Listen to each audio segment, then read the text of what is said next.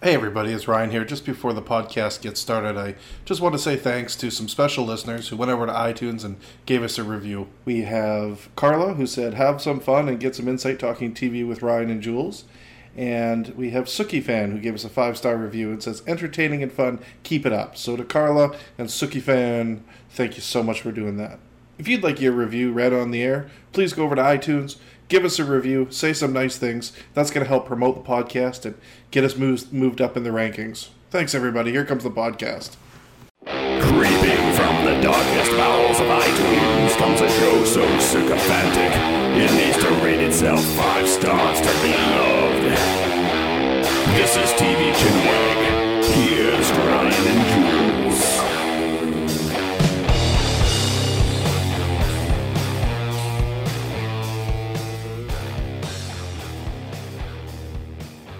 Jules, are you ready?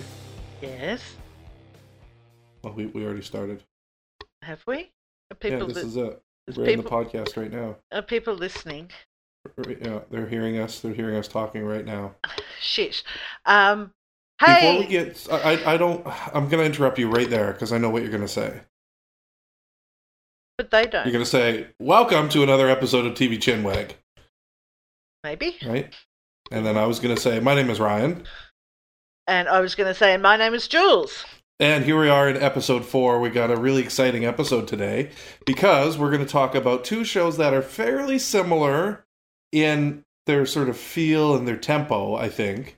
And also fairly similar in that they've really been off the radar of a lot of television fans. One of them in particular. The other one has only been canceled twice and come back. We're going to be talking about The Killing, and we're going to be talking about a television show called The Red Road, which is on the Sundance Channel. Both of them are similar parallels, and both of them I think will be... I'm interested to know what you think of them. But before we do that, Jules, What's What do we news have, in television? what's new in television? Not a lot, actually. No. Where, despite, as I keep banging on about all the changes in broadcasting, we still do sort of get tied to the seasons of television, and we're in the sort of dead zone at the moment before the summer shows come on, and various mini-series and other things. Sharknado 2, of course, coming up, which most people will be very excited for. I know I am. So I've actually got a bit of crossover news. So this is, and it ties into what we're going to be talking about today. So Ryan, you, of course, I'm sure as a good fanboy, have been filled with excitement over all the news about Batman versus Superman, the Dawn of Justice. Is that what it's called? The Dawn of Justice? Yes. Holy shit.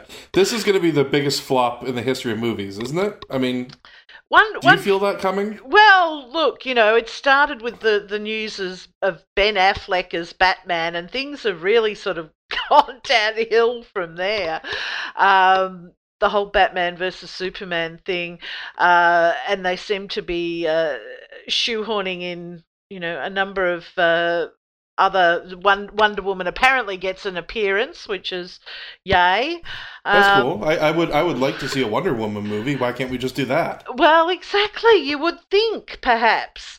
I do believe that, there are a number of other superheroes we could have, but no, let's smush up Batman and Superman. However, an interesting bit of casting announced overnight was that Jason Momoa, who people will know from a couple of things.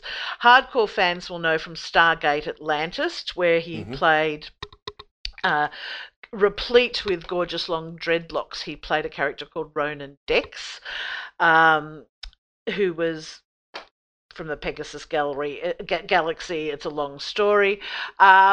And more recently, of course, he gained fame on Game of Thrones as Khal Drogo, the Dothraki leader who Daenerys Targaryen got married to until he died, as all good characters on Game of Thrones do. So Jason has been cast as Aquaman, because when you think, gee, let's have a Superman Batman movie with Wonder Woman in it, let's get Aquaman in there too.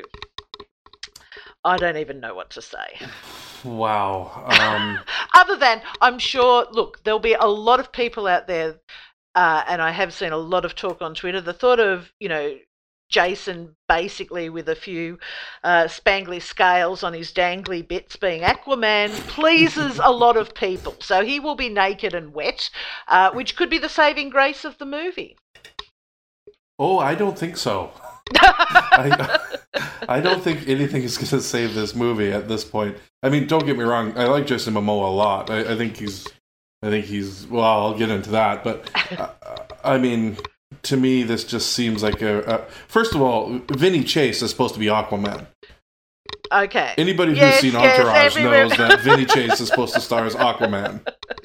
So, and James Cameron should be doing it. If you haven't seen Entourage, that's one of the best through stories it has in it is about the filming of an Aquaman movie. And yes, Vinny Chase would have been amazing. Yes, if he was a real person. Yes. I don't know about this, Jules. I can't imagine that this turns out good. I can't imagine that I'm sitting in a theater and I'm seeing Batman. Hey, Spider-Man could turn up. You never know. Absolutely, he could. That would be the after credits. Right, he's Marvel though, isn't he? Yeah. I'm just not seeing that this could. Have they announced a director or a writer? Yes, Zack Snyder is directing. Oh, well, there you go. This is not going to be good. I can tell you this already. Done. Not even going to buy a ticket. So Zack, of course, did Man of Steel, for what that's worth, and he's got Legend of the Guardians. Was he doing that? No. Guardians of the Galaxy. No, he's not doing that. That's someone else. Anyway, Zack Snyder. Have you seen that Tumblr photo that goes around talking about that the Guardians franchise is the most confusing franchise ever? No. Because you have the Guardians of the Galaxy, and then you have the Guardian, which was a movie, and then you have the Guardians of Kahul, the Owls movie, and then you have all these other Guardian movies. I'll post it on our Tumblr if people go to tvchinwag.com. It's very funny. Anyways. But get this, the guy who's writing the screenplay for this hot mess of a movie is the guy who wrote the screenplay for Argo, which he won an Academy Award for. So wasn't that Ben Affleck? Oh no, it wasn't Ben Affleck. Ben Affleck directed that, didn't he? Yeah, so we've got a bit of the old boys club happening here. But seriously, how do you go from writing an Academy Award-winning screenplay for Argo to doing Batman vs Superman: Dawn of Justice? I mean, how you get there? It's called millions and millions of dollars. That's how you get there. Direct route. You just say, how does 40 million sound? Pretty damn good. Let's get started. They don't pay writers, do they? They do. I thought they just paid them in, like, candy and action figures. And ironically, the shittier the movie, the more paid they get. We talked about Mad Max last week briefly.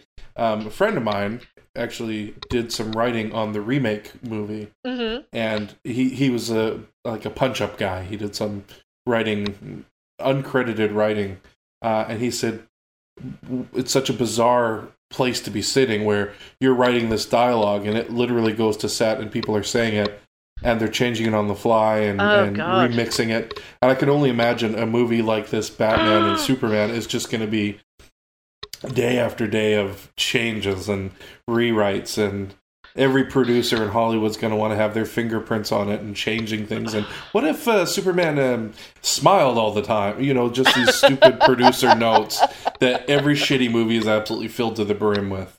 I can see it coming down the pike already. God, I know I sound really negative, but yes, a little bit. Thank you. But here's a positive. This is what I would love to see: a Superman movie set in the 1940s, made today.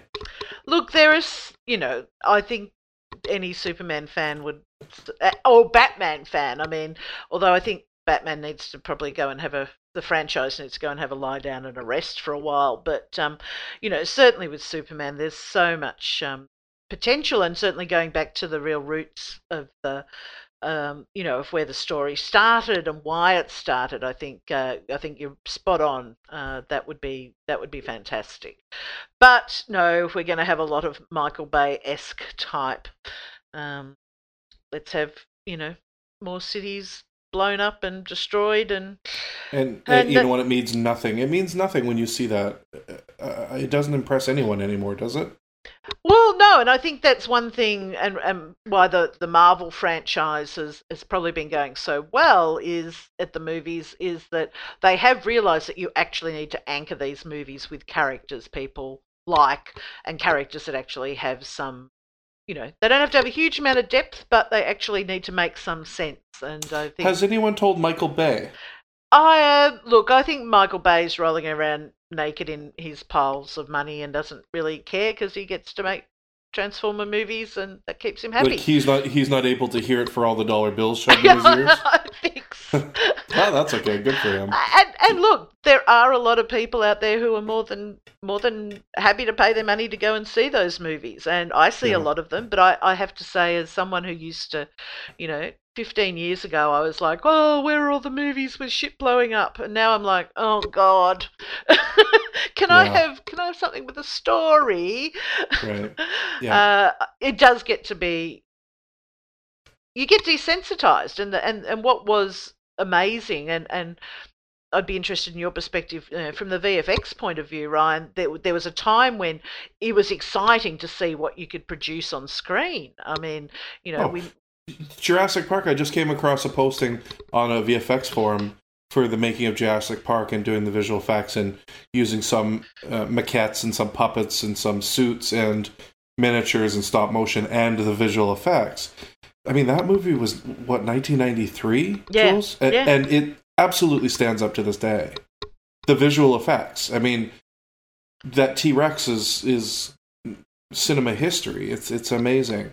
And that was just done by some very smart people who are very dedicated to what they're doing and not scores of people given tiny little bits to work on. And I think that's where the difference comes from. You have people who are passionate about their job, who have creative control to do these things, and then you have an assembly line of people who are doing the minutiae, the little stuff, and then you piece it all together. To contradict myself, Gravity was a prime example of 1,000 or 1,000,000 pieces of debris on screen at once. That was absolutely breathtaking. I just saw the trailer for the new Transformers, and there was 10 times more stuff on screen, and I had absolutely no interest. Yeah, it's interesting. I heard an interview with Gareth Edwards, who did Godzilla, and he is someone who is, he's very thoughtful, and one of, I think, the standouts in the Godzilla movie was the little detail that went into some of those big epic scenes that he thinks through, and he was actually pleased that, and I'm not going to remember that off the top of my head, but that I think there was he came up with a number and say it was 1,000 VFX shots in the movie, and he was pleased it was less than they'd originally thought it was going to be, because he that was not what the movie was about for him. They had to be there to tell the story, and certainly if you've seen, for those people who've seen Godzilla, they actually cut away from a number of the big fight scenes. There's a huge scene in Las Vegas, and apparently that was a lot longer and was going to be a big set piece, and he's like, well, no, if you do this 5 times during the movie, by the time we get to the climax, no one cares anymore that that's right. Smashing up San Francisco. So in Las Vegas, they go to the monsters are going to be stomping all over Las Vegas, and then it cuts away at the moment you want to see to a news report about it, so that it sets this up again and again, and there was very clever use, and there were some wonderful set moments that are huge, but they were quieter moments, like with the parachutists coming down in Hawaii from the through the clouds as past Godzilla. They're not big smash 'em and moments just for the sake of it. No, absolutely. I mean, one of my most favorite scenes in that movie was the hero, the young guy, whatever his name is with the little Asian kid on the subway, on the train, and you see the monsters in the background out the window fighting, illuminated by the explosions or whatever. Yeah. the danger is there. You're from the point of view of a spectator to see this on a bigger scale. That to me spoke volumes as to the size of the problem. Yes. Seeing a transformer smashing through 12 buildings in a single row means nothing to me. I can't relate to that. I don't have any visual measure of what that would be like or happen. So it's that Gareth Edwards, and I mean we could do a whole show on this, but the way that he shoots from a myopic point of view of a person is what really makes his stuff cool. And I wish we could have seen more of it, because I kind of have a feeling in my heart that if he had his druthers, it would have been shot a lot more from a point of view. Yes. But I think Hollywood, like we talked about, producers getting their fingerprints in there, mucked that up and wanted the big battle scenes and the romantic, all that other stuff that sort of went along with that. Yeah. Well, we should get back to television, because that's the name of the podcast. We might have to do a spin-off podcast called Movie Chinwag. But I do think it's interesting because, I mean, it does tie back, and we're going to talk this week about a couple of shows that, in fact, one of which you worked on VFX on. So that will be an interesting insight. But you had some, before we finish on TV news, somehow we got from naked Jason Momoa to Godzilla. Yes. Some people. I don't want to know the Freudian reason why we went from one to another. But any therapists out there listening, please send us your number. What news have you got for us, Ryan? This is a casting again. Michelle Forbes, who stars in one of the shows that we're going to be talking about as well today, was just cast in A&E's network's The Returned, which some people might be aware of is actually a remake of a French drama called Le Reviens. Is that right? Le Reviens? You're Canadian. You should be able to say it. Le Reviens? Yes. Now, this will get confusing. There's been a show on one of the big networks called Resurrection, and the concept is similar to that, although they interestingly both come from different source material. So the French show The Returned, for those of us who aren't bilingual, was on beginning of last year on French television, and it was 8 episodes. And it's what I call, it falls into that mysterious event trope. So mysterious event happens that affects a whole lot of people, and we've seen this from, Lost, the 4400, a whole lot of shows that have been cancelled in the last few years when people try and do this. The idea is that people suddenly turn up in this French village who have been dead. So dead from a number of years in the past. So there's people who died 30 years ago and people who died 10 years ago. And they just turn up again.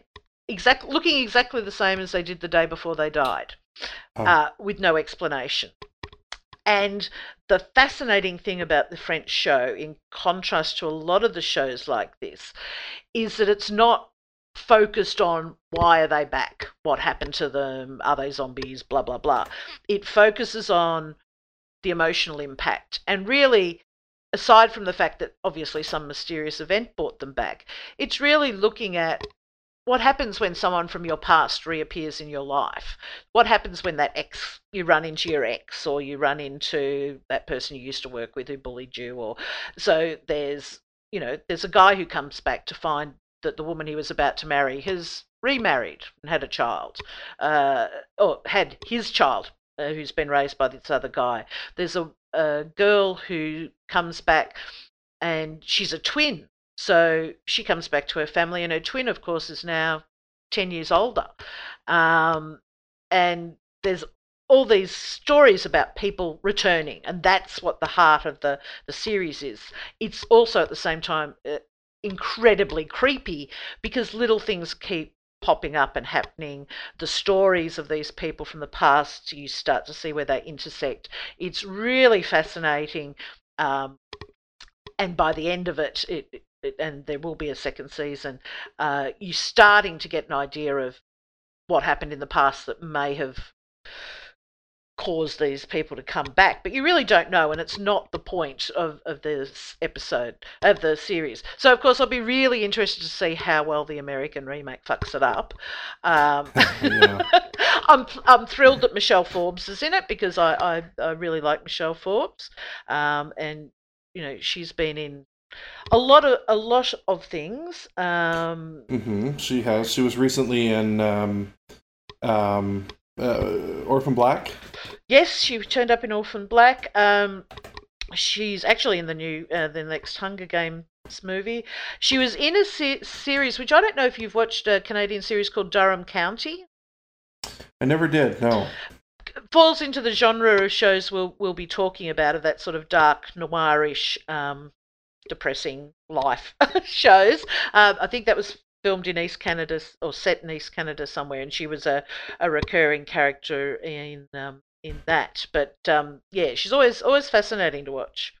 So this is an A&E show, also starring Jeremy Sisto, yes. Mary Elizabeth Winstead, and Mark Pellegrino. Lovely. As well as Kevin Alejandro. Oh, wonderful! So it's got a really good lineup. So Kevin Alejandro, last seen in Southland, and also in, I want to say something else which I've immediately forgotten. But yeah, that's a really good lineup of people. So Arrow, was Kevin Alejandro in Arrow? Might have been. I don't have him up here. Yeah. Could have been. Anyway, I will certainly be looking. Yes, he was. He was in. He was Sebastian Blood in Arrow, and he was also in. Was he in True Blood? Yes. Anyway, wonderful actor. So that'll be worth watching out for.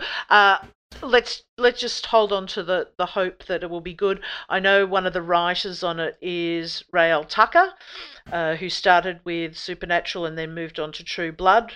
So I think that gives me some hope. And she's working with Carlton Cuse from, of course, from Lost and Bates Motel. So there's some good talent associated. I will just be, again, it's always interesting when overseas productions get remade in the US, and in fact that's the first show we're going to talk about, started life in another country. I'm looking for Rosie Larson. Why'd she lie to us? Where has she been? The cops are looking for her. She could be in serious trouble. The police are here. Is it my daughter? I'm sorry. How about telling me the truth? He's a suspect. Where's Rosie? The Killing, coming in March. Go to amctv.com to learn more. The Killing, which was actually a Danish-born TV show, which I'm going to screw up the name, but I'm pretty sure it was... I can't pronounce it. I don't speak Dutch. It was for Bresland, I believe it was, literally translated meaning the crime. Both shows center around the same plot, but we're going to talk about the US one because I haven't seen the Danish version. Have you? I watched the first season of it. It was huge, just, I suppose, to set the scene. It was really huge in Europe and in the UK, that series. And it really, not that it's the first time this has happened, obviously, but we have seen over the last couple of years more non-English speaking TV shows from non-English speaking countries. Of course, US has often picked up shows from the UK, but things like this also, The Bridge, which got remade both as an UK series and a US series. Homeland, of course, started as an Israeli series. So it's really interesting that the US networks have gone further afield for inspiration, and finally recognising, of course, that there is a lot of wonderful TV made in languages that aren't English. But all of those shows that you mentioned are extraordinary. They all have a very I want to say dour sort of feel to them. Nothing about them is rah rah hooray, we're winning. It almost comes from an underdog sort of point of view where it's hard to either make the right decisions or it's hard to get the truth out of a situation. Yes, definitely. Not in a 24 style, but more in there's so many shades of gray style, in my opinion. The The killing, I actually worked on. I was lucky enough to work on the first season visual effects department. It was sweet because the company that I worked for did the visual effects for the pilot, and that it sort of was actually before I had started there.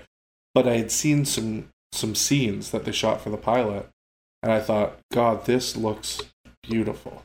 Like the framing and the color and the contrast and the gritty graininess of the whole thing. The show revolves around a young girl who's killed, and her name is Rosie Larson, and the whole premise of the show is her family coping with that death, and a pair of detectives that are investigating the death of this young girl, Rosie Larson.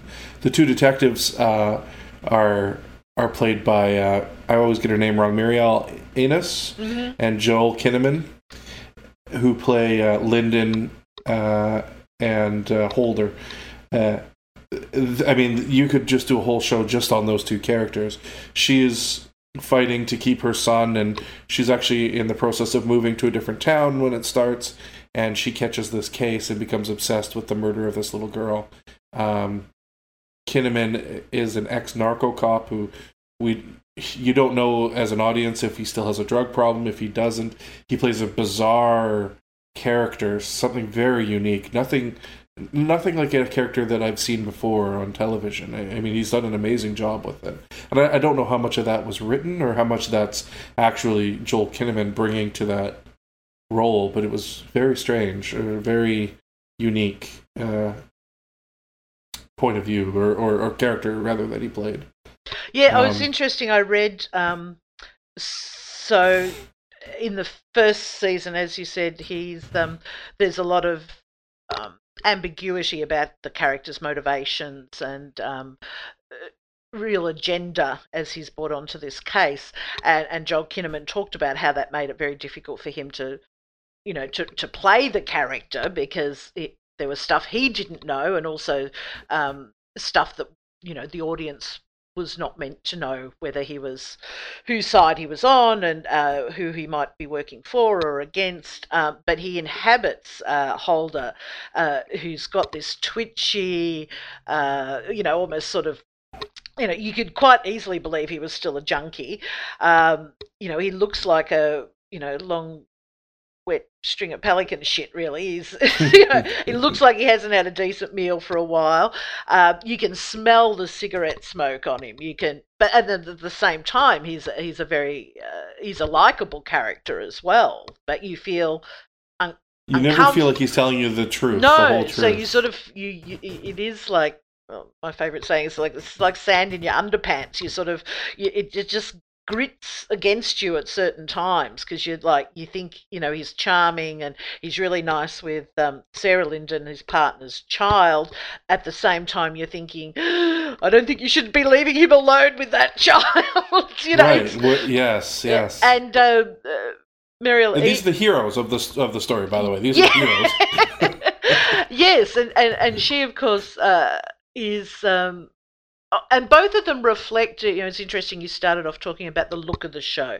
So it's set in Seattle, and, it's got this, the look of the show reflects the mood of the show and the mood of the characters, and vice versa. So it is muted colours and greys and wet, and that's what the feeling you get from all these characters too, and that you never know when there are these moments of, when it stops raining and the sun breaks through the clouds.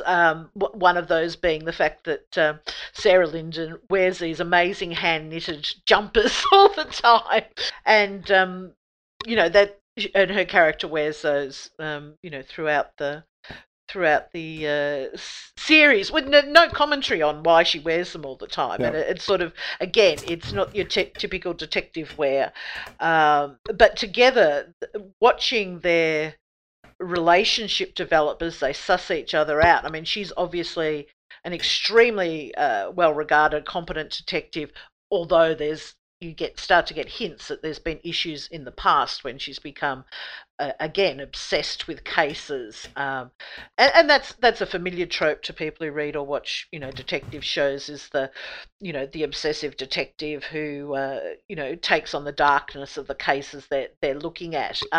However, what you rarely see it is as a woman who's a single mother, and so she's continually having to worry about who's looking after the kid, and so that brings another layer into it, which becomes part of the main story as time goes on. But yeah, she can't just go off and become obsessed and worry about the case 24/7, because she does actually have a child who, has to go to school and has to be fed. Yeah. And is she a strong female character? What do you mean? You always hear people talking about there aren't enough shows with a strong female lead.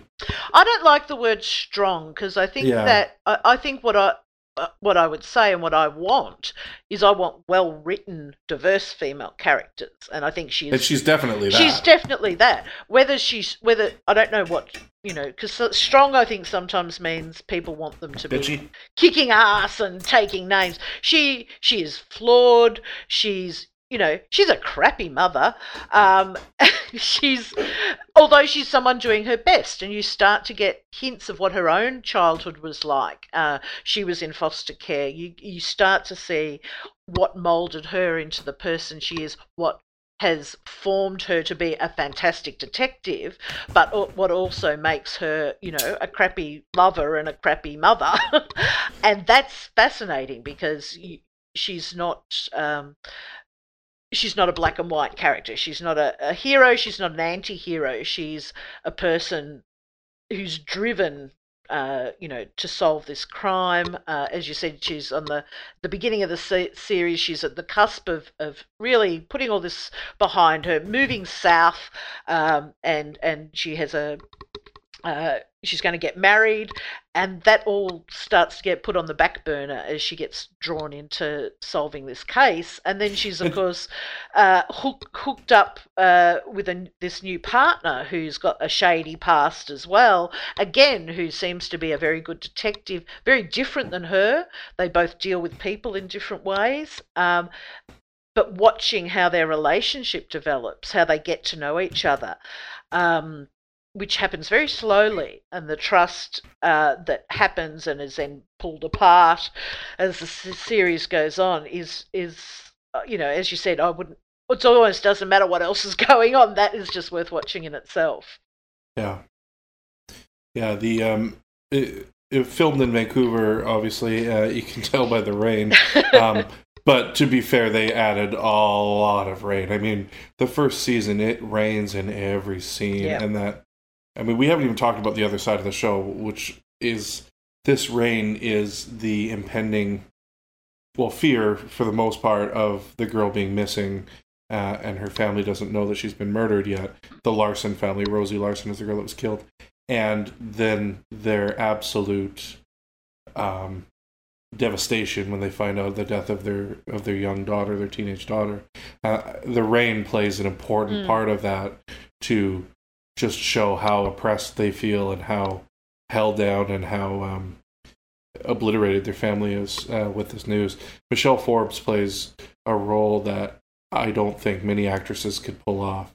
She breaks your heart in every scene, every goddamn scene. How she didn't win an Emmy for this performance, I think, is an absolute tragedy, because she put it out there 100%, 110%, whatever the number is. It breaks your goddamn heart every goddamn time. I think the first season was an extraordinary examination and reflection about grief, and the side of, we're saturated with shows about serial killers and murderers, and we so rarely get to see more than a glimpse of the impact that has. We usually get to see a family being told their child's been killed. You might get to see a bit of them in the investigation, but to look at the impact of how that grief, and again, the day-to-day of who's looking after the kids Mhm. when the parents have just Right. had their heart ripped out? Right. What impact does it have on her siblings Right. who still have to turn up to school? Those And what people are saying at school and that sort of thing, and then how the mother and father's relationship gets, to the breaking point, and then the mother and her own sister, the aunt, and Yes. how that relationship, and then, I mean, it is dark. It is dark. and I would say this. I mean, I think our societies generally are pretty crap at dealing with death and grief, and it is something we rarely see portrayed on television, in the fact that it doesn't stop when the funeral's over. So Right. the fact that this continues to go on, how do you deal when you've had your child killed, and there's no resolution, the investigation's ongoing, the investigation takes twists and turns, and some really big twists and turns. But how does that impact the family who are in the news all the time, as you said, who've got to deal with, family and friends and schoolmates and all that talking about it? It's just... And how they're not happy with what the police are doing and the progress that the police are making, and think that they should start doing things on their own, and then the police have evidence and they don't know if they should share with the family. And I mean, it plays out beautifully. Yes, and really traumatically too, and it's so, and the rain again, and the visual style of it, it makes it also claustrophobic. There is no escape from this. These people can't have a weekend off from having their child killed. The police can't have a weekend off from, looking for the killer, and the ripple effects as the investigation goes out. And I think that again is, another aspect of the show which really hooked people in, was how these things can start to have, collateral effects on people who really are quite removed in some ways from the murder, but it starts impacting on their life because they become caught up in an investigation or something, and in some quite tragic ways.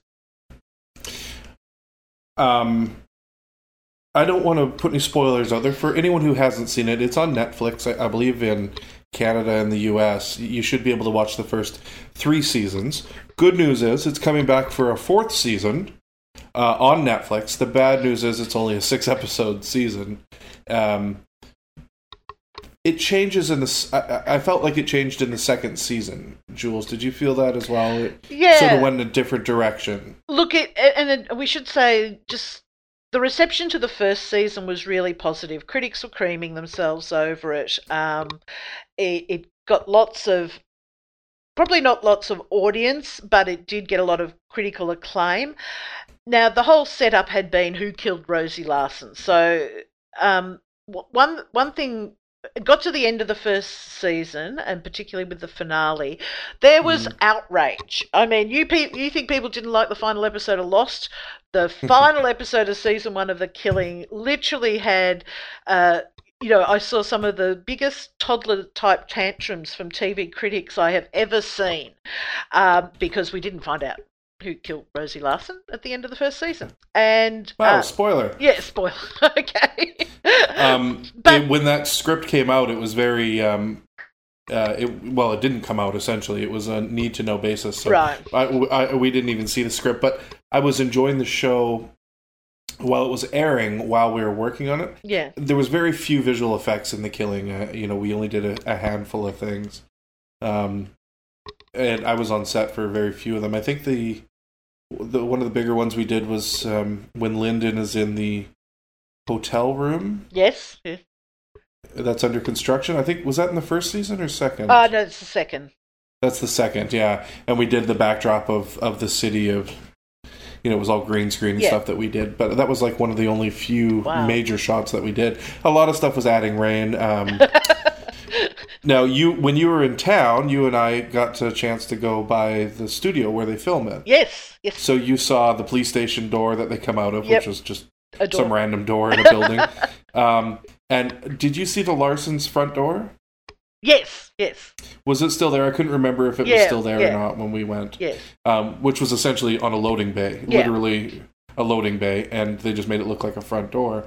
Well, we had to do the reverses of that. So when somebody would chop the door and they would open it, we would have to put the street Oh, that's okay. supposed to be there Yep. out behind them sometimes. So there wasn't a ton of visual effect shots, but we did a few of them. Adding rain was a big one, obviously. Just filling in some spots or just getting it right was pretty huge. Sorry, I'm getting us sidetracked. No, it's you were talking about the first and the second. Well, yeah, I'd be interested as a from your point of view. The first was, and we've talked a bit about tone and mood in this show, and it's become quite a is the word style? It's in fashion at the moment in TV shows. This sort of quite dour, muted tone in both look and feel of the show. Even True Detective, which everyone was thoroughly enjoyed recently, was very similar in that. And the word noir gets thrown around a lot when people talk about these in terms of that mood. But The Killing is one of the few shows that really took noir into its narrative structure as well. And so in terms of cinema, noir storytelling is always about twists and turns and peeling back layers so that you start thinking this is where the story is going, and then that turns out actually to be a red herring, and you take a hard right turn. The audience is always uncomfortable because the show is always a step ahead of you, or the story always has those twists and turns so that when you think you're on the right path. And I think that's what threw a lot of people, because we haven't seen a lot of that on television, and people get, as you're meant to be discomforted by it, and people don't like that as a viewer. So that when there were a number of suspects set up in the first season of The Killing who turn out not to be the killer, and people felt ripped off and felt like that was playing with them too obviously. Whereas, the intent is, of course, to portray the complexity and the fact that the cops are only working with the information they've got, and sometimes that information puts them in the wrong direction. So I think at the end of the season, people looked back and felt that they hadn't had a satisfactory resolution. And so there was a lot of very negative talk about it. And I don't know how much that influenced the writing that then went into the second season, which changed. Certainly the mood was, there was less rain in the second season. And it was almost a bit more of a straight detective story in uncovering things. Yeah, I think we kind of got away from the Larsons a little bit more in the second season. A little bit further out of their grief. So the rain was signifying their grief, and they were sort of less grieving and more angry. So we sort of got away from a little bit of that. It's I like the second season, actually. I liked it quite a bit. I like what they did as far as expanding the story, but there was certain parts of it that seemed divisive, that seemed like writers' tropes to try and stretch out the mystery a little bit more, and cause a little bit of, what is that called when you hint at something that's not actually there, or, start a wild goose chase sort of thing. Yes. So in that regard, it was, I thought there was a little bit of that, but overall, the acting was great, the writing was great, the directing was amazing, and I still really quite enjoyed the second season. Yeah, look, and people who are watching it for the first time, after hearing this review and deciding to go and see it, you won't have any problem with that crossover from 1 to 2, because you have no time to wait. Yes. But it was the people who had to wait for another 6 months to see what happened at the end of 1. Yes. And interesting how, just again from the bigger perspective, it was really interesting to see how once the TV critics had turned on it, there was almost no redemption for it in their eyes, I'm saying. I found that very interesting that very few of them returned to give the second season a go. Whereas for me, one of the things that really develops in the second season, again, it too is, as you say, certainly the Larson family become more, they're angrier and they become more active in the plot in a way, which I think they had to. But also the relationship between, Lyndon and Holder develops even further in a way that, again, look, I would watch either of those actors do just about anything, and together they just, there were moments of them just sitting in a car talking or smoking or trying not to smoke, that were just, they were wonderful character moments, and they were, I just wanted to know more about these people, and I wanted to slap them around a lot of the time, but they were just, I was so drawn into them. The son, Lyndon's son, Jack, yes, plays a larger role in the second season as well, and his relationship with Holder, I thought, was, again, is fascinating, and he's a single father who is separated from his partner and child, and there's just such another level that you so rarely see in the sort of detective drama of these characters as people, not just as detectives. So that was, I found it really satisfying. And then it got to the end of the season and they cancelled it. They cancelled it at the end of the second season. Yes. Well, then how did we get here where we're going to a fourth season, Jules? I don't know. Television's amazing. So, yes, AMC cancelled it. I can't remember exactly when it was, but within sort of 3 or 4 months, they came back and said, oh, look, we've changed our minds, which was quite amazing. And this was not the result of, a huge obsessive fan base, sending umbrellas to the studio or something. No. I would love to know, a bit more about the decisions that went into keeping it going. Well, it probably comes down to them saying, we had 1.5 million viewers or something, and they were like, well, that's not enough to keep going, so let's get rid of it. Saw the incoming stuff for that year and went, none of this is that great. Let's put The Killing back on. All right, easy enough. We got a team. We're ready to go. It was a bit of a shock to everyone, to be honest. I know that production was sort of caught off guard with it, and they're like, oh, really? Okay. A lot of people have sort of gone off and got other jobs and stuff, so it's a bit of a shock, but hey, I thought they did great with the third season, actually. I liked it. Yeah, and so the third season picks up with a new case. So we find out at the end of the second season the Larson storyline is resolved as far as the investigation goes, and then we pick up again. I'm not sure, it's a number of months or a year later, basically, with the same main characters in Holder and Lyndon, but with a new case. And yeah, I thoroughly enjoyed it. This is when I thought, yes, please, this series could go on for a long time. Yeah.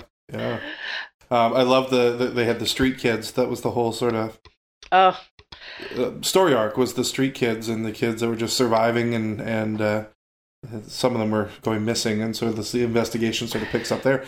Just wonderful characters, great, exciting, different, unique, fresh characters. And it was just great. The way they created that whole, built that world of these kids who are, the continuum from some of them are obviously, still living at home with their parents. Some of them are actually living on the street or in squats.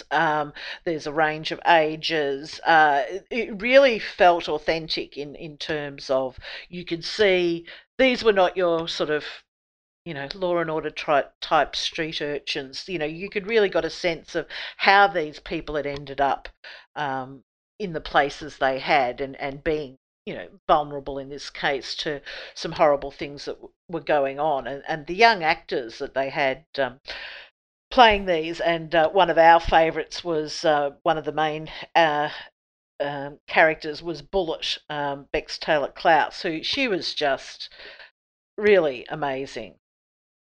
Yeah, she was cool. I liked it because our friend Adam Williams. Yes. His nickname has been the Bullet for the last 20 years. So when there's a character named Bullet, it just made me think of that, and it makes me smile every time I think of it. Yeah, and she was great. I mean, just so fresh, so different than anything else you've seen. And I just love it. I want more of that. Yes, and the intro. Now, do you? Sorry to interrupt you. Do you think that's actor choice or is that writing choice or a bit of both? Do you think? Look, I mean, I think as with any good TV, it really is when that collaboration, is the perfect storm. I think there was some really good writing that meant that these weren't just, as I said, cardboard cut out. Let's have some street urchins. It was a believable world and a look at a part of this society that made sense. Certainly made sense to me about how these, people and young people became vulnerable. It was some fantastic casting, and then having cast these people, there were the amazing performances. I mean, Bex Taylor Klaus's Bullet, really just, she inhabits this character, and you believe, she's this classic young person who's, got a lot of bravado, but is really quite vulnerable. Is trying to find a place, where she can be safe, and sometimes that's in a place that you and I might think is really unsafe, with some of the people she hangs out with, and the fact that then you get these moments, like anytime any of these people walk into a police station or something, you think, oh my God, that that's how everyone else sees them.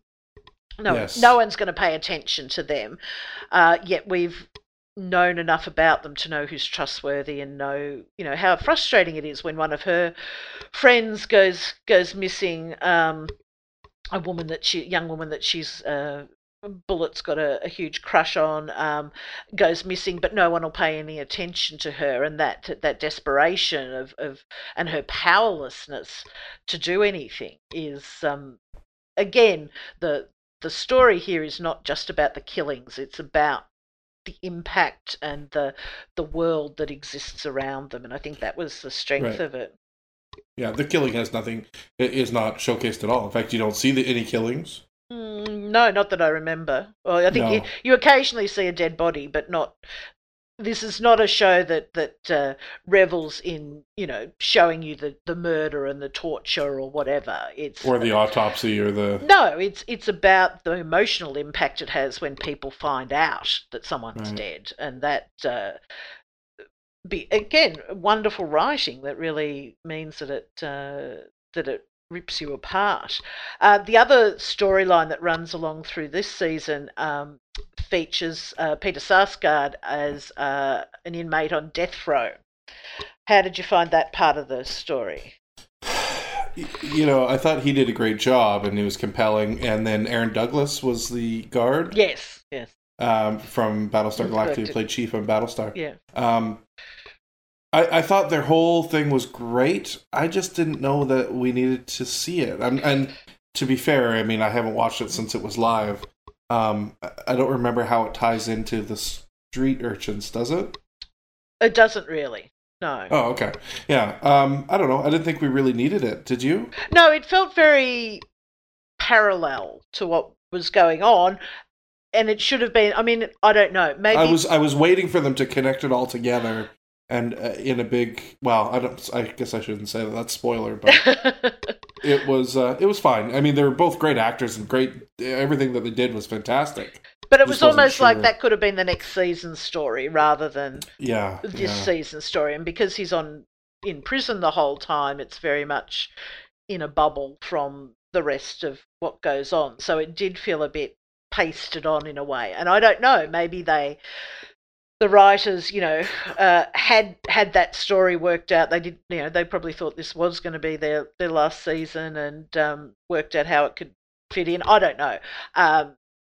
It was still wonderful to watch, and it didn't detract from the overall. It just felt, it often felt I was being pulled out of the story I was in to go to another story rather than it being a coherent whole. Oh, right. Yeah, and that connected with Lyndon's backstory, didn't it? Yes.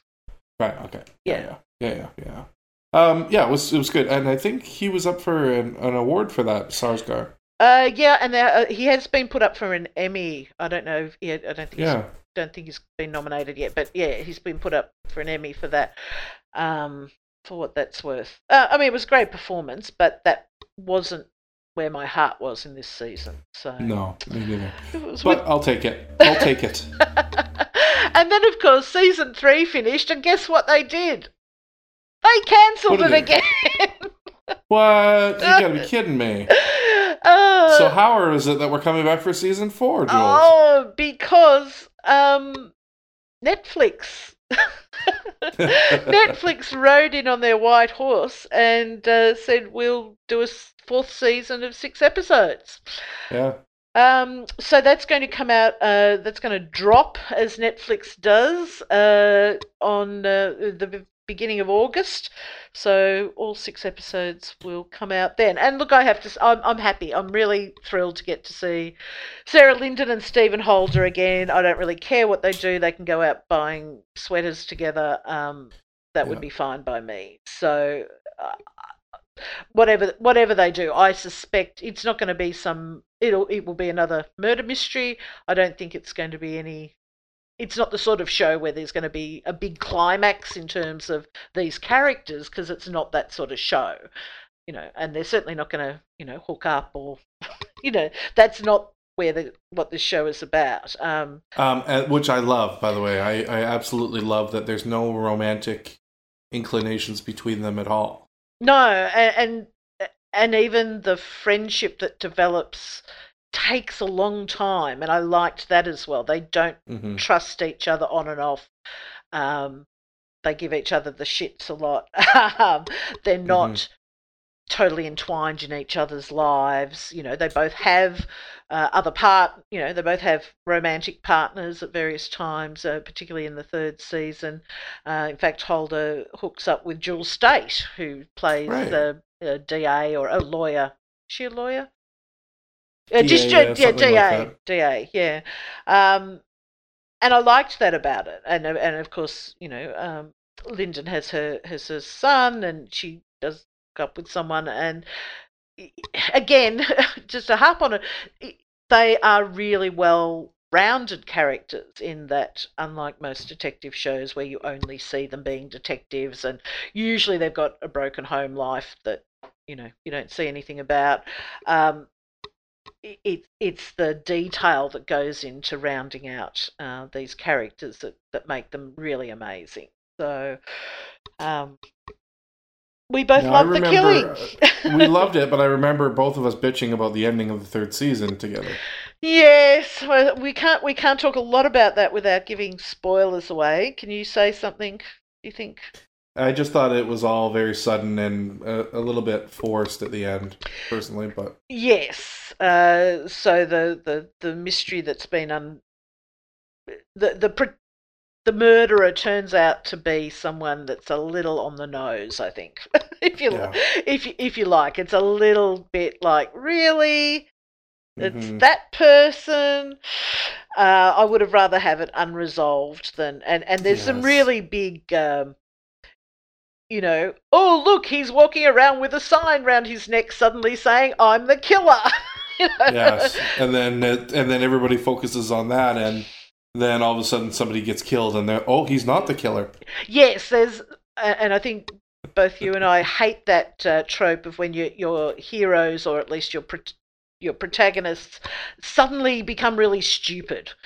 Like, we've spent 3 seasons building these people up to be thoughtful and people who never accept the obvious, and then suddenly they all do.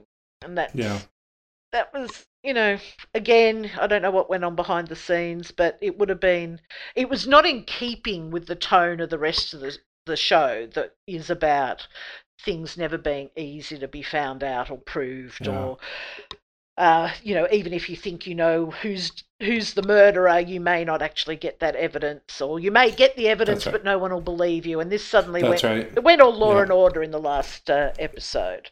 Yeah, but still worth watching. Absolutely, it didn't ruin the season for me whatsoever. It was just kind of like, I wish they could have taken care of that a little bit better. Yeah, personally.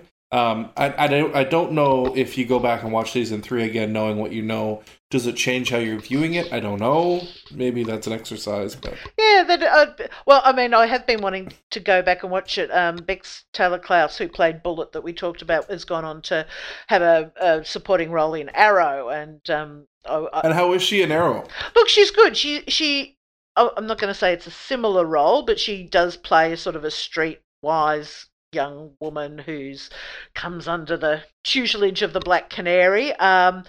Hasn't been a huge role, but it's been steady throughout the season, and she does well. It's certainly not, compared to the richness of the character of Bullet. It's certainly not not that same sort of thing. But yeah, look, she's really good, and I certainly think she's an actor to watch as time goes on, because she's excellent.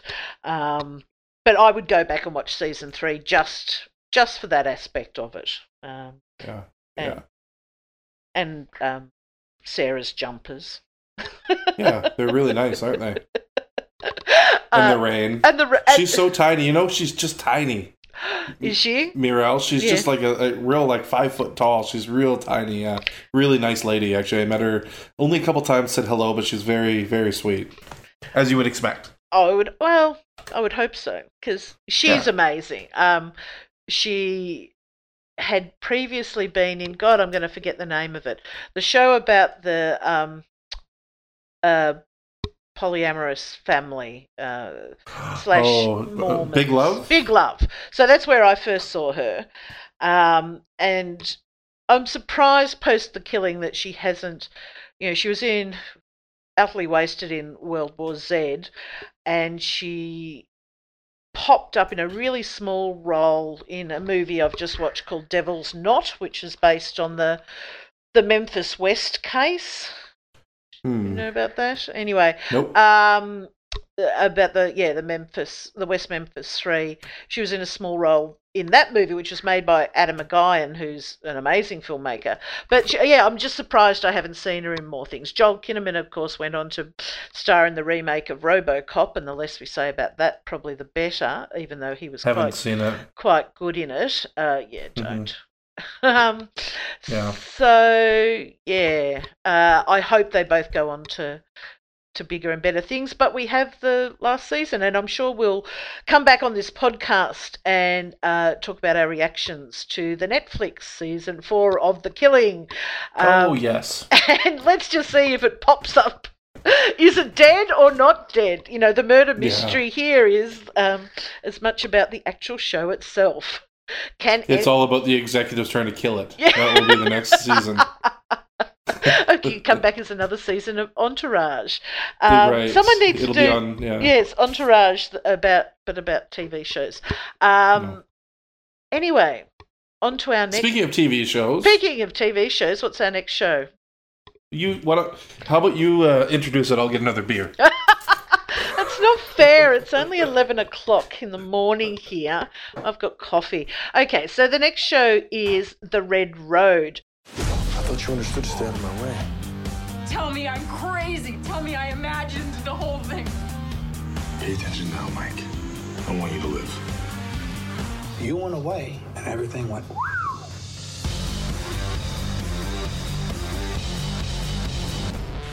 You're not cooking, you're not selling. What the hell are you doing? What'd you think? It was all just gonna work out for you? You never had a chance. The Red Road. All new Thursday at 9. Only on Sundance TV. And I'm really surprised that more people haven't heard about this or aren't talking about this because it does star, as I mentioned, soon-to-be Aquaman, Jason Momoa, who is a fan favourite. Now, The Red Road does screen on Sundance TV, which is a small cable network which has started doing original content. Its first being a show called Rectify, which was about a guy who'd been released from prison after 20 years, and got really good critical acclaim.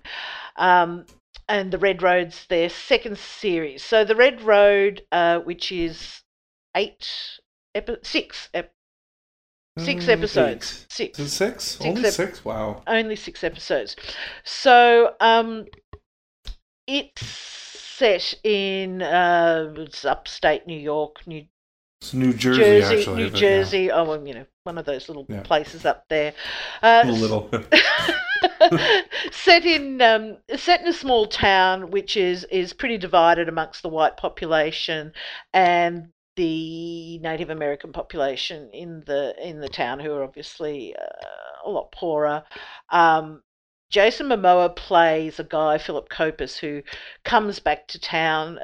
I love the fact that the show starts off and you don't know anything about him, why he's back, who is he, what his story is, except anyone who's seen Jason in anything knows this guy has a presence. He's a huge guy, and he has this, he's one of those actors that, just fills the screen both emotionally and literally when he's in something, because you can't ignore him. And so he comes back to this small town. He's obviously got a bit of a dark past, and his story immediately intersects with that of the local police officer, Harold Jensen, played by... Oh, we haven't been doing our Count the Canadian and Count the Australians. Right. Everyone in The Killing was Canadian. Well, except for the main cast. Except for the leads. And the lead here, Jason Momoa, obviously is Hawaiian, but Harold Jensen is played by New Zealand/Australian Martin Henderson, who you won't know from anything unless you're New Zealander or Australian, except he played opposite Naomi Watts in The Ring. So you may remember him from that. He plays... does a great job with the accent, doesn't he? I don't know that hiding it. I don't know. Oh, with hiding it. Well, see, I never know if I can judge these things, because that's true. Yeah. I'm never sure if I can pick it up. I don't know what the accents are meant to be like in this part of the world. Actually, now I think about it, they probably all sound a little bit too, not Californian, but sort of that neutral American accent that we get on a lot of shows. I would actually expect there to be a more discernible, identifiable, local, regional accent for these people. Possibly. I mean, they're not trying to play New Jersey. They're not mobsters or anything. No. So, I'm fine with the way it is. It works good. So again, this is... I'll allow it. Thank you, Canadian person. No problem. So again, this is about two men whose stories intersect. It is very dour, very dark, and very slow. What did you think of it, Ryan? Well, I was the one that recommended this because I came across a posting somewhere that said The Red Road, and I looked and it said Jason Momoa. It talked about the plot of him returning to the Indian reservation where he grew up after coming out of prison. So, no, that sounds decent. And I watched the first episodes. I'm like, we got to talk about this because this is not being talked about enough. It opens with Native American dancing around a fire, and kids playing bows and arrows. They have face paint on, and it just starts with Jason Momoa walking up to them, looking at the kids, and said, "What's that on your face?" And they're like, "Paint." He's like, "Why? You think you're Indians? Yes. You're not Indians." And then walks away and takes the sticks at the kids. You're like, "Oh shit!" Very freely using the word Indian, which is fairly taboo at this point. Native American, or in Canada it's First Nations, or Aboriginal even, but Indian word isn't used. Okay. Especially in media type situations like this. So it's a bit shocking to hear that. Like the older folk, of course, would still say the non-politically correct, but Native is sort of the go-to. Which was interesting because any of the interviews I saw with the filmmakers who made the show, they would refer to the Native American people. But in the show, more often than not, it's Indian, which I thought was interesting. Yeah, and look, it's... I did a little bit of reading because it was interesting. There's this thread running through that this is not a federally recognised community or tribe. So, and I that's still an area I don't, as an Australian, don't understand a lot about why that is, but you certainly get this sense of a community struggling both with its own identity. So there's people like Jason's character, Philip Coppers, who actually, rejects the fact that they are, they are a tribe at all, and they're obviously struggling with the federal government to get recognition for their status, and dealing with the fact that they're generally living in poverty and the racism around them. So and it's interesting because that's not the focus of it's the world, and if you talk about world building, and I was desperate to find out more about it, but at the same time, I really like the fact that just sort of bubbles along through it. It's it's not we are making the show about these Native American issues, but that is the world that we're operating in. And obviously, there's certainly in Australia, very few shows. That feature Indigenous Australians, although we actually now have a TV network which is all Indigenous programming, which is fantastic. But certainly on the major networks, you very rarely see an Aboriginal face. That's something different in Canada. Yeah.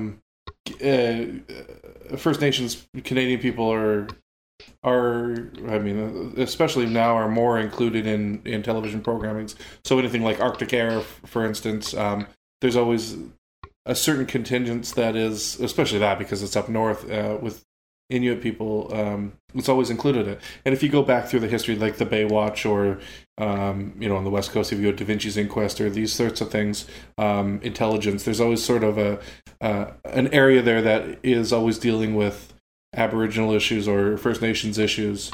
And you see you see a lot more First Nation actors just generally on Canadian. Sure. And luckily so, with the number of US productions filmed in Vancouver, it's interesting how many of them have then had, and again the numbers are still really small, but a number of them have at least then had entrees into being in US shows, purely by dint of them being filmed in Vancouver.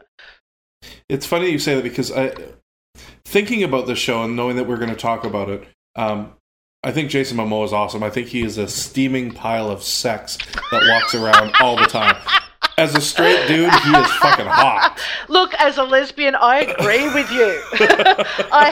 Honestly, this man, I think Momoa's sexual is an orientation all of its own. That's right, yes. He embodies something that's at the same time sort of this barely leashed violent masculinity, at the same time as you do just want to give him a big old cuddle and a cup of tea. I mean, it's right.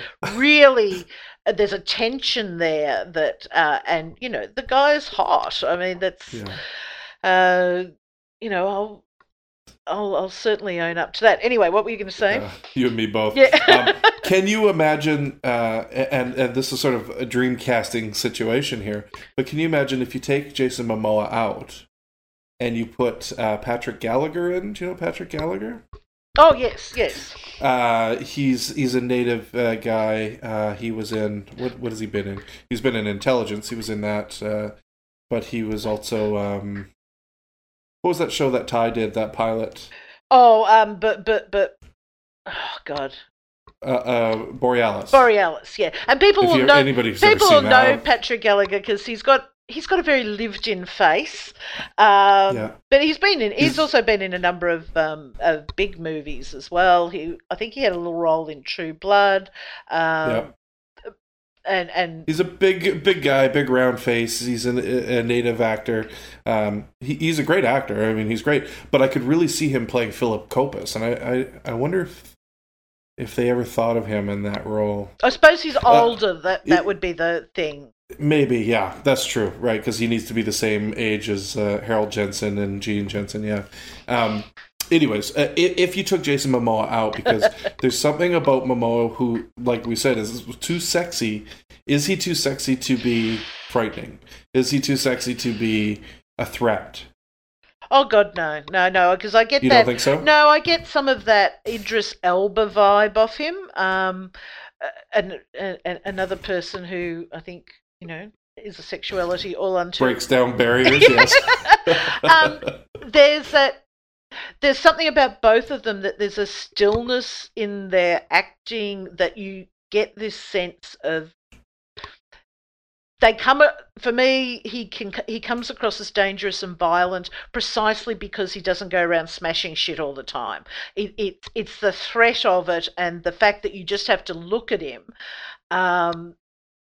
You know, he's the sort of dude that if, you know, he walked into a bar, everyone would be backs to the wall because he wouldn't have to say anything or do anything. He's a big guy who could take out most people. So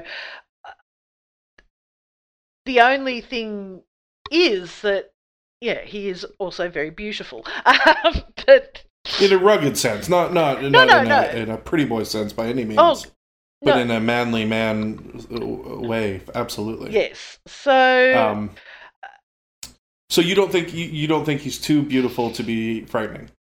Oh God, no. Okay. No. Do you? A little. I did think that a little. I thought he was too beautiful to be coming out of prison or, you know, being a criminal. But, it's fine. I mean, I think he's done a great role. By the way, when did he learn to act? Holy shit. Right? Like, he's done a really good job. Well, I think as playing Ronan Dex, I don't think he had that kind of a range. No, and even with his Game of Thrones role. Khal Drogo, yeah. Yeah, there was a lot of glowering and naked with body paint, but he didn't have a huge amount to do in terms of, well, you didn't get to see a range of acting from him. Right. But no, he wasn't articulating too much. No, there's a lot of grunting. One thing, just going back to what you were saying about, you know, believing that he's capable of violence and he's just come out of prison. I think this was one of my. It's not quite at the level of frustration, but it's to do with the style of the show. I wanted to know more about his past, and I wanted to know more about what had happened since he'd left, and why, you know, being in prison, and obviously he's you know, he's become entrenched in you know, a criminal underworld, but because of the style of show it is, no one does a big exposition on, you know, that he doesn't sit down with his mum around the kitchen table and fill us in on all that. So, which I like, but at the same time, it leaves you to have to fill in those gaps yourself and fill them in through his acting and through how he is presented now. But it also lets you fill it in through rumor and speculation of third parties, which I find is interesting as well. Yes, and people saying, "I heard he did this," or "I heard he did that," sort of thing. And that's the nice thing about this show is you get to discover him. You have no idea when he turns up. Is he the hero? Is he the hard done by guy who had to leave because of something that wasn't his fault? Is he the victim of racism, or has he always been a thug? And it doesn't tell you what to think about those things. It gives you all these little snippets. And so, again, to talk about being uncomfortable as an audience person, you go from thinking, you know, that in the very first couple of scenes we meet him, and spoiler alert, but not really, you know, second or third scene he's in, we find out he knows about a murder that's happened locally. Mm-hmm. And, you know, he's not angsting over whether to tell the police or not. And so suddenly you've started off thinking, you know, I'm thinking, oh, this, you know, it's Jason and he's pretty and he's gonna be our guy. And then you're like, hang on, he's a bad dude. Mm-hmm. And I like that discomfort as a viewer, that I'm not being told how to relate to him. It makes it more challenging watching it, and it's the same with Harold Jensen, who's a cop character, and his wife. Again, you flip back and forth. Oh yes, he's going to be the cop. Is he good? Is he bad? Is he? You know, do I like what he's doing? He's an asshole 1 minute, and then he's not. And is he making the right decision? Is he hanging people out to dry? Is he setting someone up? It takes a while to unfold. Yeah, and I do like people's intentions. Yeah, I like, you know, if we're talking about this sort of genre of television, when we come to these points where it's people are making decisions because they have to make a decision, and the choice is not good and bad or right and wrong. It's fucked or less fucked, or and they're the sort of decisions we all get faced with. It's not a hard decision in a way if they're black and white. These are decisions where you don't know, and you don't know how they're going to play out. The consequences of the decisions are often not clear, or you have to make a decision in a split second without having time to think through all the consequences. And I think that's what makes these sort of shows intriguing, is seeing people faced with that and faced with are your priorities your relationship or your job or yourself. And did you find, though, it is very slow in terms of plot development and character development? It's a slow boil, for sure. I mean, for 6 episodes, it takes its time, which I really like. There's nothing worse than being force-feeding you information to get you to where the writers think it should end.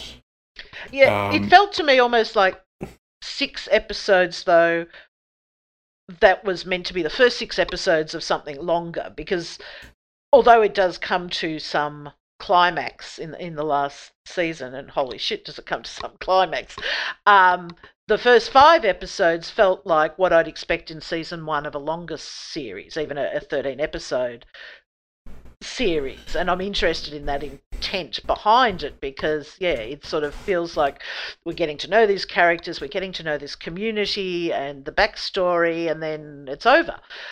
Which I'm not complaining about, but it's a different type of storytelling than you normally would expect in something that's 6 or 8 episodes. You expect it to move or have a bit more in it, and that's not necessarily a complaint. No, but there was. Did you pick up on the talk about the toxic waste dumping? Yes. And the sludge? Yes, because the poor dog in the first episode gets it on its paw, and I was really upset. Oh, really? See, I don't remember that. The things you remember, there's a beautiful bloodhound, and when they're out looking for the young white guy who's gone missing, the dog gets covered in this toxic sludge. Oh, okay. I didn't pick up on that. I think that was supposed to be a much bigger plot point than it turned out to be. And there was a much bigger. There was a cover up, remember? And he's like, yeah, those weren't here and those don't exist. So I think there was a much bigger, and how that affected the band and their community and people selling out. And I think there was a much bigger that they didn't really go down that avenue. Yeah, I'm interested. Maybe. Because it has been renewed for another season, so maybe that will be something that, becomes the more major story thread in the second season. Yeah, that's what I'm thinking.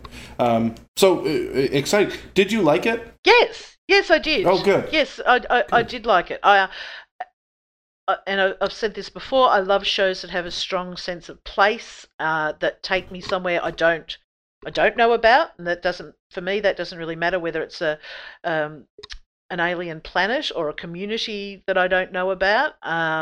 And it drew me into that.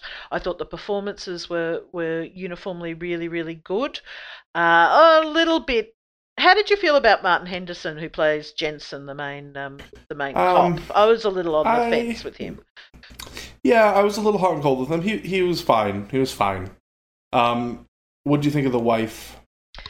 His hot wife and his 2 hot daughters.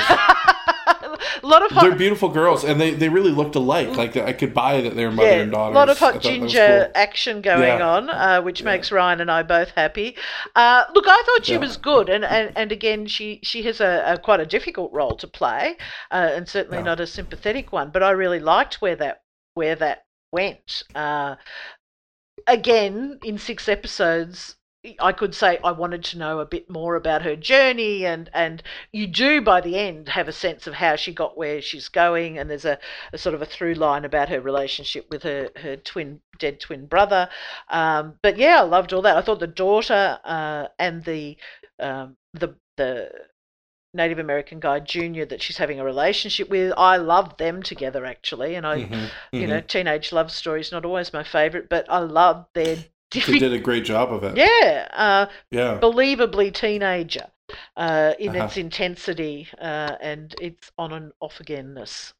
Yeah, I agree. Yeah, I thought that was really well done. And I liked the rest of the police stuff, actually. Again, you don't get a lot of it, but you get all these different layers of local politics and who's allied with who and the other agencies coming in. Again, very good writing to get through all that with no big exposition dumps anywhere. I would definitely keep watching this, and I will keep watching it on the next season. I'm interested to see where they go. I think there's a lot of really talented people that are working on this, and I don't know if it's because it's a Sundance TV production.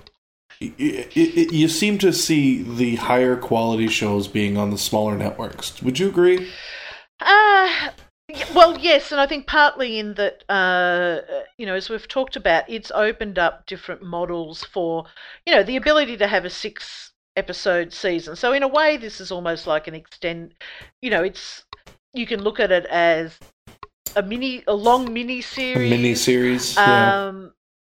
Or it's a very long pilot. It's nice that there's that freedom to do this, and I would much rather this show exist than probably half the things I've heard pilots for mentioned on the major networks coming up in fall. So, and definitely, and again, come back to the fact that there's interestingly on the killing, there's it's not a subplot, it's part of the major plot in the first couple of seasons is about involvement with a Native American casino being built, and these stories of whatever aspect of certainly Native American life in America, in the US, don't get airtime. So that in itself, I think, is a good thing. And I think in a show like The Red Road is fascinating in that it's dealing with a lot of complexity around identity in both a personal community sense, but also in the legal sense of the word as well. Again, without being didactic about the whole thing. It's part of the world we're drawn into. That's part of what's influencing these characters. And great to see there's some Indigenous actors there getting a role. I should mention Lisa Bonet turns up as doesn't turn up. She's the lawyer for the community, who's of course married to Jason Momoa. So there you go. What do you think of that? What? Of her showing up at her performance. Her what role. they thought of them getting married. Yeah, you're very jealous. Again, I mean, I was more interested that was obviously part of the subplot that ticks away but doesn't become a major plot. So, yeah. What did you think, Ryan? I don't know. I'm not crazy about her performance. She was okay. It seemed a bit heavy-handed to me, a little forced, but whatever. Doesn't matter. Maybe next season you'll see more of her. We'll see. It was fine. I don't have an opinion. I asked your opinion, but I don't have my own. You're just jealous that she got Jason before you. That's did. right. We both hands are. off, bitch. So there'll be another season of that, and I will certainly look forward to it as well. I will too. And I'm not sure. I don't think either of us. Have you watched Rectified, the other Sundance? No, I saw a few clips of it, and it looked extremely boring. It's really slow. I know people who've watched it all who really enjoyed it, and so I'd like to go back in and give it another go after having watched this. I do think, and this is the interesting thing in TV at the moment, you almost have to readjust, do some internal readjustment going into a show like this, or even The Killing, as I said before, where you're not getting a payoff every 44 minutes. Right. It's not, or you're not getting a serialized show that's throwing lots of plot or heaps of character development at you. These are shows that are telling a story in a lot slower way, more the sort of pace that that we saw again. To mention, say, True Detective, even Fargo to some extent, although that certainly has more plot in it and character. But I think I'll go back and have a look at Rectify now because I heard good things about it, and I think you sometimes need to readjust your expectations of how that story will be told to enjoy it and not go in thinking, oh, why haven't I had 500 things happen before the first ad break? Yes. A couple other people in the show that people might be happy to see. Tom Sizemore plays Copus's dad. Oh, God, yes. And Mike Farrell, as the exact opposite, plays his wife's father. Yes. And both fantastic character actors, of course, and really add weight and depth, to this show. And again, just amazing performances, great writing, and fantastic for a series like this to get a breath of air. Bit surprising, got 7.2 out of 10. I would have rated it a bit higher than that myself, but... I think these shows are divisive in terms of, for one, for the person who'll enjoy the slowness and the measured development of it, other people will find that boring. And, I think that's personal taste. Some people will find the lack of exposition lazy writing because they don't know enough about what's going on, and they might say, well, I don't know this character, so...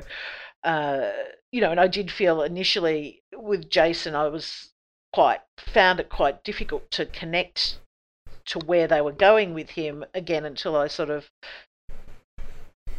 let the story go on and find out where they were going. But I can imagine other people thinking, well, I don't know who this dude is. I don't get enough of his point of view or his motivations around what's going on. And that's interesting. It makes for interesting television. You don't have to like it, but I think it's that's why it's not the sort of... And it's not as showy. If you compare it to something like True Detective, it's a lot more muted than that. I mean, True Detective had big scenery-chewing monologues in it. It was, in a way, in its own way, quite flashy. Flashy, sorry, that was... and not fleshy, or fleshy. So yes, I think, but it is an interesting time in TV where this sort of milieu or genre is becoming certainly a lot more popular to produce. Oh, well, absolutely, and I'm really grateful that we're getting to see this great stuff. You wouldn't have seen this on NBC 5 years ago. You wouldn't see this on CBS this year. You would never see this on CBS. Yeah, so it's great that we have this opportunity. And would you recommend it, Jules? Yes. And I'm very much surprised that the Jason Momoa huge fan club out there hasn't glommed onto this really, really quickly. It's interesting how people will have a favourite actor but then not watch them in something that. And as you said, particularly because this is such a revelation about his acting. He's done a really fantastic job, in my opinion. I'm excited to see more of Philip Kopus next year. And speaking of coming up, what will we be talking about next week? Next week we'll be talking about actually, I'm not sure. Maybe we'll split it up into 2 episodes next week. Ooh. What do you think of that, Jules? I don't know. Well, we're talking about comedy next week. Yes, we are. And we're talking about half-hour comedies, 30-minute comedies. So we'll be talking about Louis, the FX network program, starring Louis C.K. We'll be talking about Portlandia. Woohoo! We'll be talking about Put a bird on it. Sorry. An FXX series called The League. Yes. And we'll be talking about a Comedy Central series called Broad City. So there's a whole lot of comedy to be talked about. I think we might have to have 2 episodes next week. What do you think? Oh, I think we might. There's a hell of a lot of laughs to talk about there, and really contrasting bits of forms of comedy too. And I don't think neither Ryan or I are fans of the traditional sitcom. And these shows all show what you can do when you break away from that sitcom format. Excited to talk about them. So maybe double episodes of us next week talking about funny things and getting out of the rain and the misery. But that's coming up next week. This week, we're all out of time. So if you enjoyed the show, please tell your friends. If you would like to watch the shows that we suggested today, you can watch The Killing on Netflix, or you can go to iTunes for both of them. The Killing is on sale for $25.99, and The Red Road is $13.99 for the whole season. Bargain. And Jason, it's a bargain. Throw in there, you do get nipple action from Jason as well. So, That's right. Don't discount. So that pays for itself. So if you want to buy those, head over to our website and click on the link. And for TV Chinwag, my name is Ryan. My name is Jules. Have a good week. Thanks, everybody.